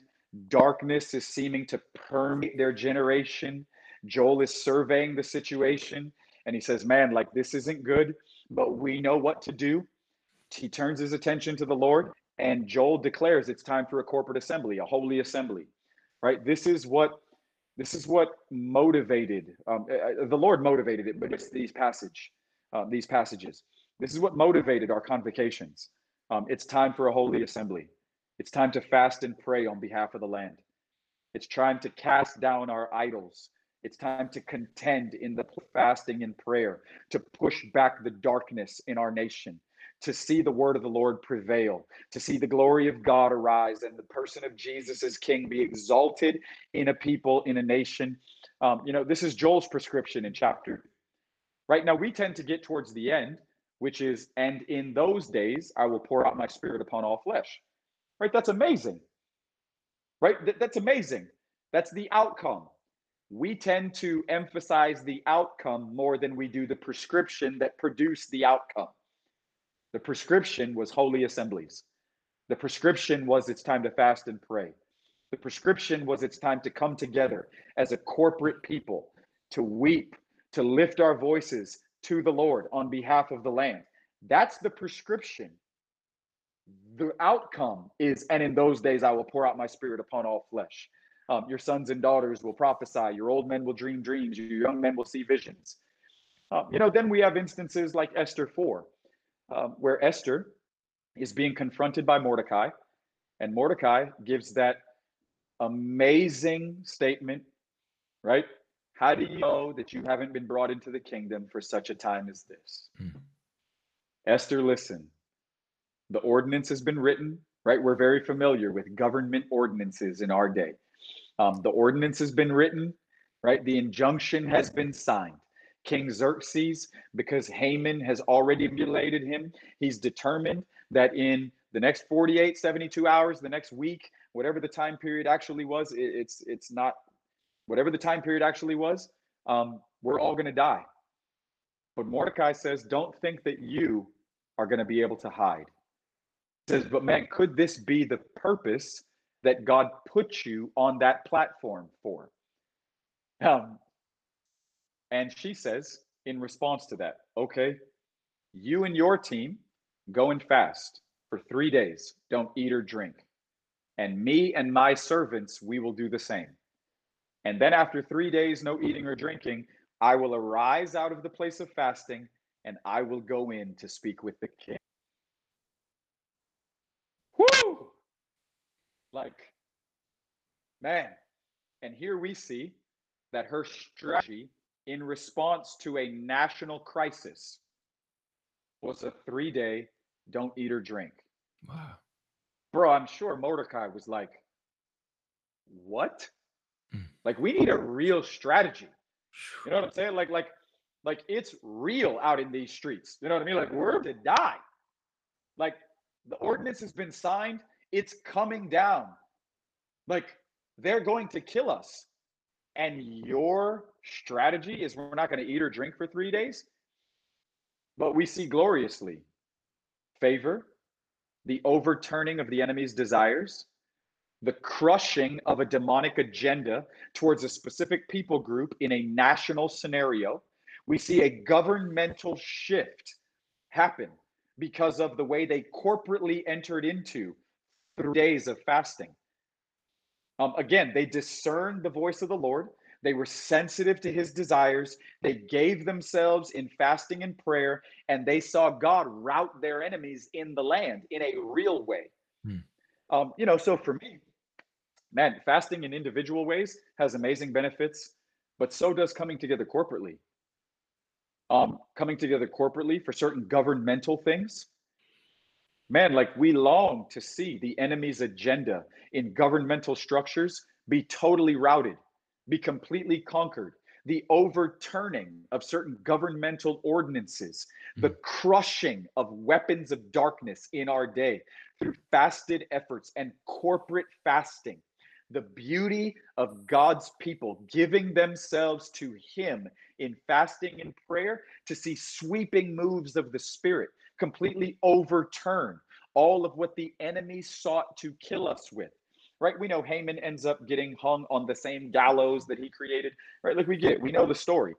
But and man, there's so many instances, and many of them in the second book. This is not some product plug, I promise you. Like, I'm not into that. I'll plug you for you. I'll do it for you, man. I'll do it for you. But I just see that there's so many benefits, prizes, and rewards, and so many ways that the Lord uses it as a tool to fulfill, because again, it's a tool. It's not the goal, it's a tool. He uses it as a beautiful tool to conform his image in us and then to see his purposes fulfilled through us. So it's both. We want both. I don't want one or the other. I don't just want the corporate stuff. I don't just want the national stuff. I don't just want all the externals. I don't want to forfeit internals for externals, because it's both. I don't have to choose. It's not either or. It's conform to his image, right? That's one of the purposes. His image formed in us, but then also his purposes fulfilled through us. It's both.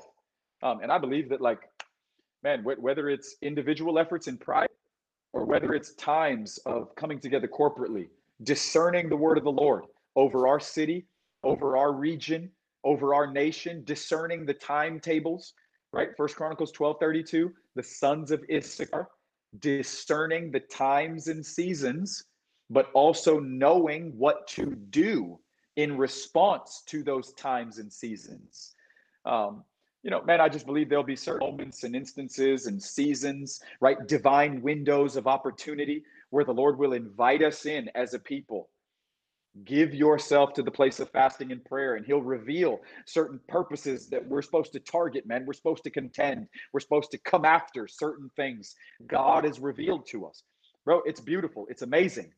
Yes to all of it. We want it all. Amen.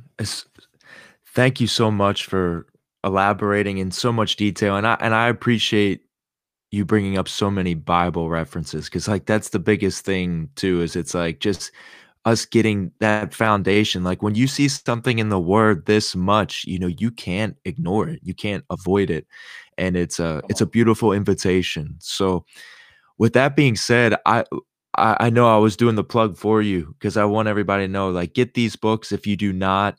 And I brought it up before, but it's in the comments section and everything. I was trying to backtrack to see if I could find it again real quick, but I do want everybody to know to go to burningones.org, and I would really encourage everybody to just go check out the product that he has, because Michael has written amazing books on top of this collection right here with the fasting, and just such a blessing to the body of Christ. And I know you already know this, but I mean, we're having you back really soon if you're up for it. I mean, I want to we'll figure it out when we can get you to come back. And it was such an honor having you just a little while ago, and just the time that you would take out of your schedule to be with us tonight. We're just truly honored to be able to hear what's on your heart, and you using the teaching gift that the Lord has placed in your life. It's an honor to sit under and just be able to hear what the Lord's put on your heart. I'm coming back, man. I would love to. Yeah, absolutely. Well, so you said you had one more question, because you said you had two, but that was one. I do. Unless I Yes. answered them both somehow. You did, but this is the thing. My last question was literally, I wanted to ask you just if you could share if there's anything you got coming up, or anything that just with the convocations, or anything that you have on the calendar this year. I would just love for you to share with the people, and just so we know how to stay kind of in tune with what's on your heart, where you're going after. I know at the beginning you shared the word that's on your heart, but if you have anything that you're calling people to just be aware of that you all have going on this year, I would love for you to just share so we could stand in agreement and get involved in any way we can. Sure. So here very soon, I would say within the next week or two, we are going to be dropping the cities and dates for our vacation cycle. And I don't say cycle in some, mechanical way, but the Lord has been highlighting certain cities and certain times and seasons. Prior to, and I believe we talked about this a little bit the last time that we were on. Prior to the whole 2020 episode, beginning in 2019, and even before that, but in 2019, we started with the convocations, rallying the church, holy assemblies. It's time to fast and pray on behalf of the land. Coming out of a dream that I had years ago, a confrontation with a principality, a revealing of demonic agenda, the wielding of certain weapons, darkness against our nation, beauty, vanity, materialism, narcissism, and those things broke down into definitions. It would rock your world if you just put those words into the dictionary app on your phone and just realized how full those words actually are. But going city by city, the Lord revealing cities through dreams, revealing cities by way of area codes, leading us to different places that we needed to be, trying to fast and pray and rally people nationally, globally to join us in these fasted efforts on behalf of land. But the sad part, and I say the sad part, the sad part is that while we were doing that, preaching against certain things like, oh my gosh, just all of what you can find those messages. They're all on YouTube. It's all out there. Gotcha. But back then, the urgency of the hour didn't match the urgency of the invitation. There was an urgent invitation because our cultural or circumstantial situations weren't urgent enough for people to respond with the same urgency that the invitation from the Lord was going out. All 2019, we preached against things like the stock market, the sports entertainment industry, Hollywood, the music industry, all of our idols, all of our movements and streams and platforms and influence and power and finances and politics and government structures and all of these things wrapped up in those four words: beauty, vanity, materialism, and narcissism. And people said things like, these are always going to be a part of the American lifestyle. Like, what are you doing? Like, why are you preaching these things? Why are you wasting your time going city to city? Like, why are you trying to rally people and host these events? Not realizing that 2020 was going to be what it was. Mm. I can't even honestly say that we prophetically had insight that 2020 would kind of redefine what our experience would be. And that isn't even really what was the point for me. The point was whether it actually happened as much as it was, are our hearts ready for it if it actually happens? That was the whole emphasis. And then in 2020, we went to Milwaukee, Wisconsin, and we're continuing.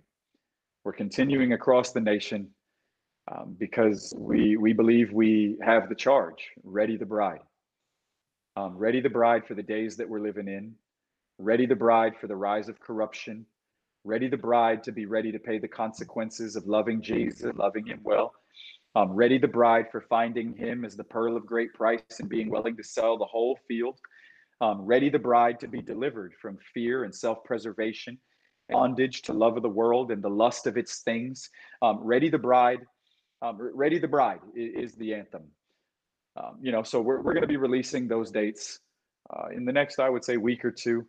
But everywhere where they can be found, we're going to do our diligence to post them in a variety of ways. To start by way of invitation to, ask folks to come and join us. There'll be fasts and all of those things. We're getting up ready for it. That's amazing. Well, just so everybody knows, make sure you're following them on all the social media platforms. I put them in the description as well: Instagram, Facebook, YouTube, all those. And then the website would be the best place to go to, just to be able to find ways that you can get involved, even financially, and sow into Burning Ones and all that. And I'm even feeling it on my heart, man.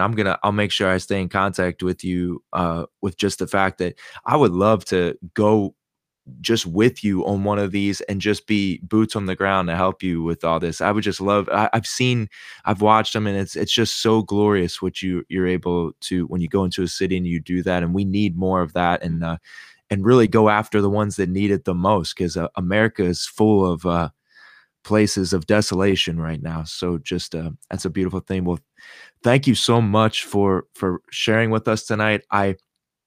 In closing, if you would do the honors of just closing us out in prayer, anything you have in your heart. I know I just saw a prayer request of someone. It was the only prayer request I've actually seen, but just somebody needs I believe it's Jeannie, has brain cancer, and just believing for the healing power of God there. But any as you feel led to close us out in prayer, if you would do the honors. Once again, thank you so much for blessing us with this rich time in the Word of God and talking about fasting and prayer. Yeah, it would be amazing to have you come with us. We're going to do that. Absolutely. I'm going to find a way. I'm just going to, even if I jump in the luggage or something. Come on. But yeah, Lord, I ask you to touch Jeannie, this brain cancer. I thank you that it has a name, because every name bows to the name above every name. Thank you for what doctors have diagnosed, all of the wisdom that they may have. But we understand that, Lord, you are the healer. By your stripes, we are healed. So we're asking you right now to lay your hand upon Jeannie, to deliver her, to heal her, to completely restore her, to raise her up in perfect strength and in health. Thank you, Lord, for the testimony to your great name by routing your enemies and Jeannie being healed. It is by your stripes we are healed. And so we ask you right now, by the precious blood of the Lamb, wash over her afresh, and may she be healed in Jesus' name. And Lord, I do ask you, even as we close, for anyone who's been tracking with us during this time, and for any or all that may watch futuristically, Lord, as I said in the beginning, the real gift is the gift of yes. So would you, as only you can, would you soften our hearts? We want to give ourselves to you. I want to give myself to you, Lord. And so I'm asking you for real grace to be able to do that. I don't ever want to think that it's enough. I don't ever want to believe that I've arrived. I don't ever want to feel so accomplished that I believe that there's no more room, there's no more space, there's no more yes to give. But Holy Spirit, right now, would you touch our hearts? Would you cause them to be quickened, for our affections to be awakened? Would you fan the flame of love, the raging fire on the inside of devotion to this wonderful man? It's not about rules and regulations. It's not about resumes. But I pray, cause that radiant face of Jesus to come burning alive on the inside. May we see him. May we see him rightly. And may we partner with this grace to respond to the invitation to give more of our yes. I want to give more and more and more and more of my yes to you, King Jesus. And so I'm praying for everybody right now. Touch every heart, Lord. Touch every heart. Begin to romance them. Begin to call them away. Begin to woo them. You're so good, Lord. Touch our hearts. Deliver us from the distractions. Conquer all of the place where our affections have been given to other things. All of the craving and the appetites of this natural man. I pray by that great grace, Holy Ghost, help us to bring even our natural appetites subject to Jesus as King. Lord, we want you to rule and to reign on the inside. May you be enthroned in our appetites, in our attention, in our affection. Jesus, we want you, but we realize that it takes you to have you. Give us grace. Holy Ghost, provide the fuel and sustain it. Lord, you call us, you fuel your pursuit that you put in our hearts, and then you reward us even though you do it all. You are amazing, Jesus. And I'm asking you, Lord, to grant us grace to say yes in a greater way than we've known how to up until now. We want to give you this yes. We want to give you a greater yes, an excellent yes. Help us to do that, Lord. Help us to do that, Lord. I'm praying, speak to your people. May your voice come alive.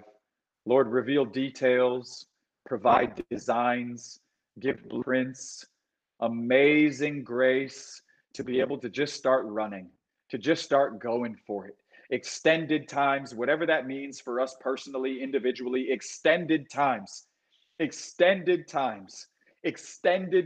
grace to come away, grace to be with you, grace to go for it, grace to deny ourselves meals and days, and grace to just go. Help us, Lord, to love you, because you're worthy of a people that would love you, and that would love you well. This is your reward. Have your possession. This is your prize, your inheritance, the people you purchased with your own blood. Lord, we are yours. But what's even better than that is that you are ours. Wholly consume us, King Jesus, we pray. And it's in your name. Amen. Amen. Thank you so much. Thank you. It's truly an honor to be able to just talk about this, and especially in the times that we're living in. I brought up before, a beautiful urgency is really happening, and it's beautiful to even see that people are uh, just as involved they were tonight in the comments, just really wanting to love Jesus well and to go after that. Yeah. So make sure you go back, re-listen to some of this if you need to. But I just want to let everybody know that, as I brought up, tomorrow, Gold Street, we're starting a corporate fast from Tuesday through Saturday. And that's just I'm going on a water fast personally, but as we heard from Michael tonight, and just make sure a fast is food or aspects of food. So do what the Lord has placed in your heart, but let's do this together and let's find a way to just stay Yeah. focused and fall more in love with Jesus. Really use the time to be with him. And I'm just looking forward to the prayer time this week, because I know that Come on. that's it's so awesome, like just getting positioned right now. So, well, thank you so much. We're gonna be in touch, man. We're gonna have you back real soon. I'd have you come every week if I could, man. Oh Oh man, man. I'm Well, honored, bro. I love you, man. Thank you. and let your wife let her know how much we appreciate you being with us tonight. We know that that's a and congrats on the new baby on the way. Just Woohoo! so close. So it's so Yeah. exciting. Well, we Thank love you. you, sir. Have a wonderful evening, and we'll be in touch. You too. Thank you, man. Awesome. Well, we love you all so much. Make sure you tune in to uh go to Michael Dow's channel, go to burningones.org, get his resources, get all the content that you can. Such a blessing having him this evening. Tomorrow night is our main service. So Tuesday, meet us at 455 Riviera Road. We are having service at 7 o'clock, and we're so excited. The Lord has put a word on my heart that we're going to be launching into as we go into this, is that the word is called position for power. We're going to be really talking about sign, wonders, and miracles, and going after that position of heart to see that manifest more in our communities, our families, and in our regions. So come tomorrow. I know it's going to be an extravagant evening in the presence of God. Bring friends, bring family, bring coworkers. Come tomorrow night hungry. We'll see you at 7. We love you all. God bless.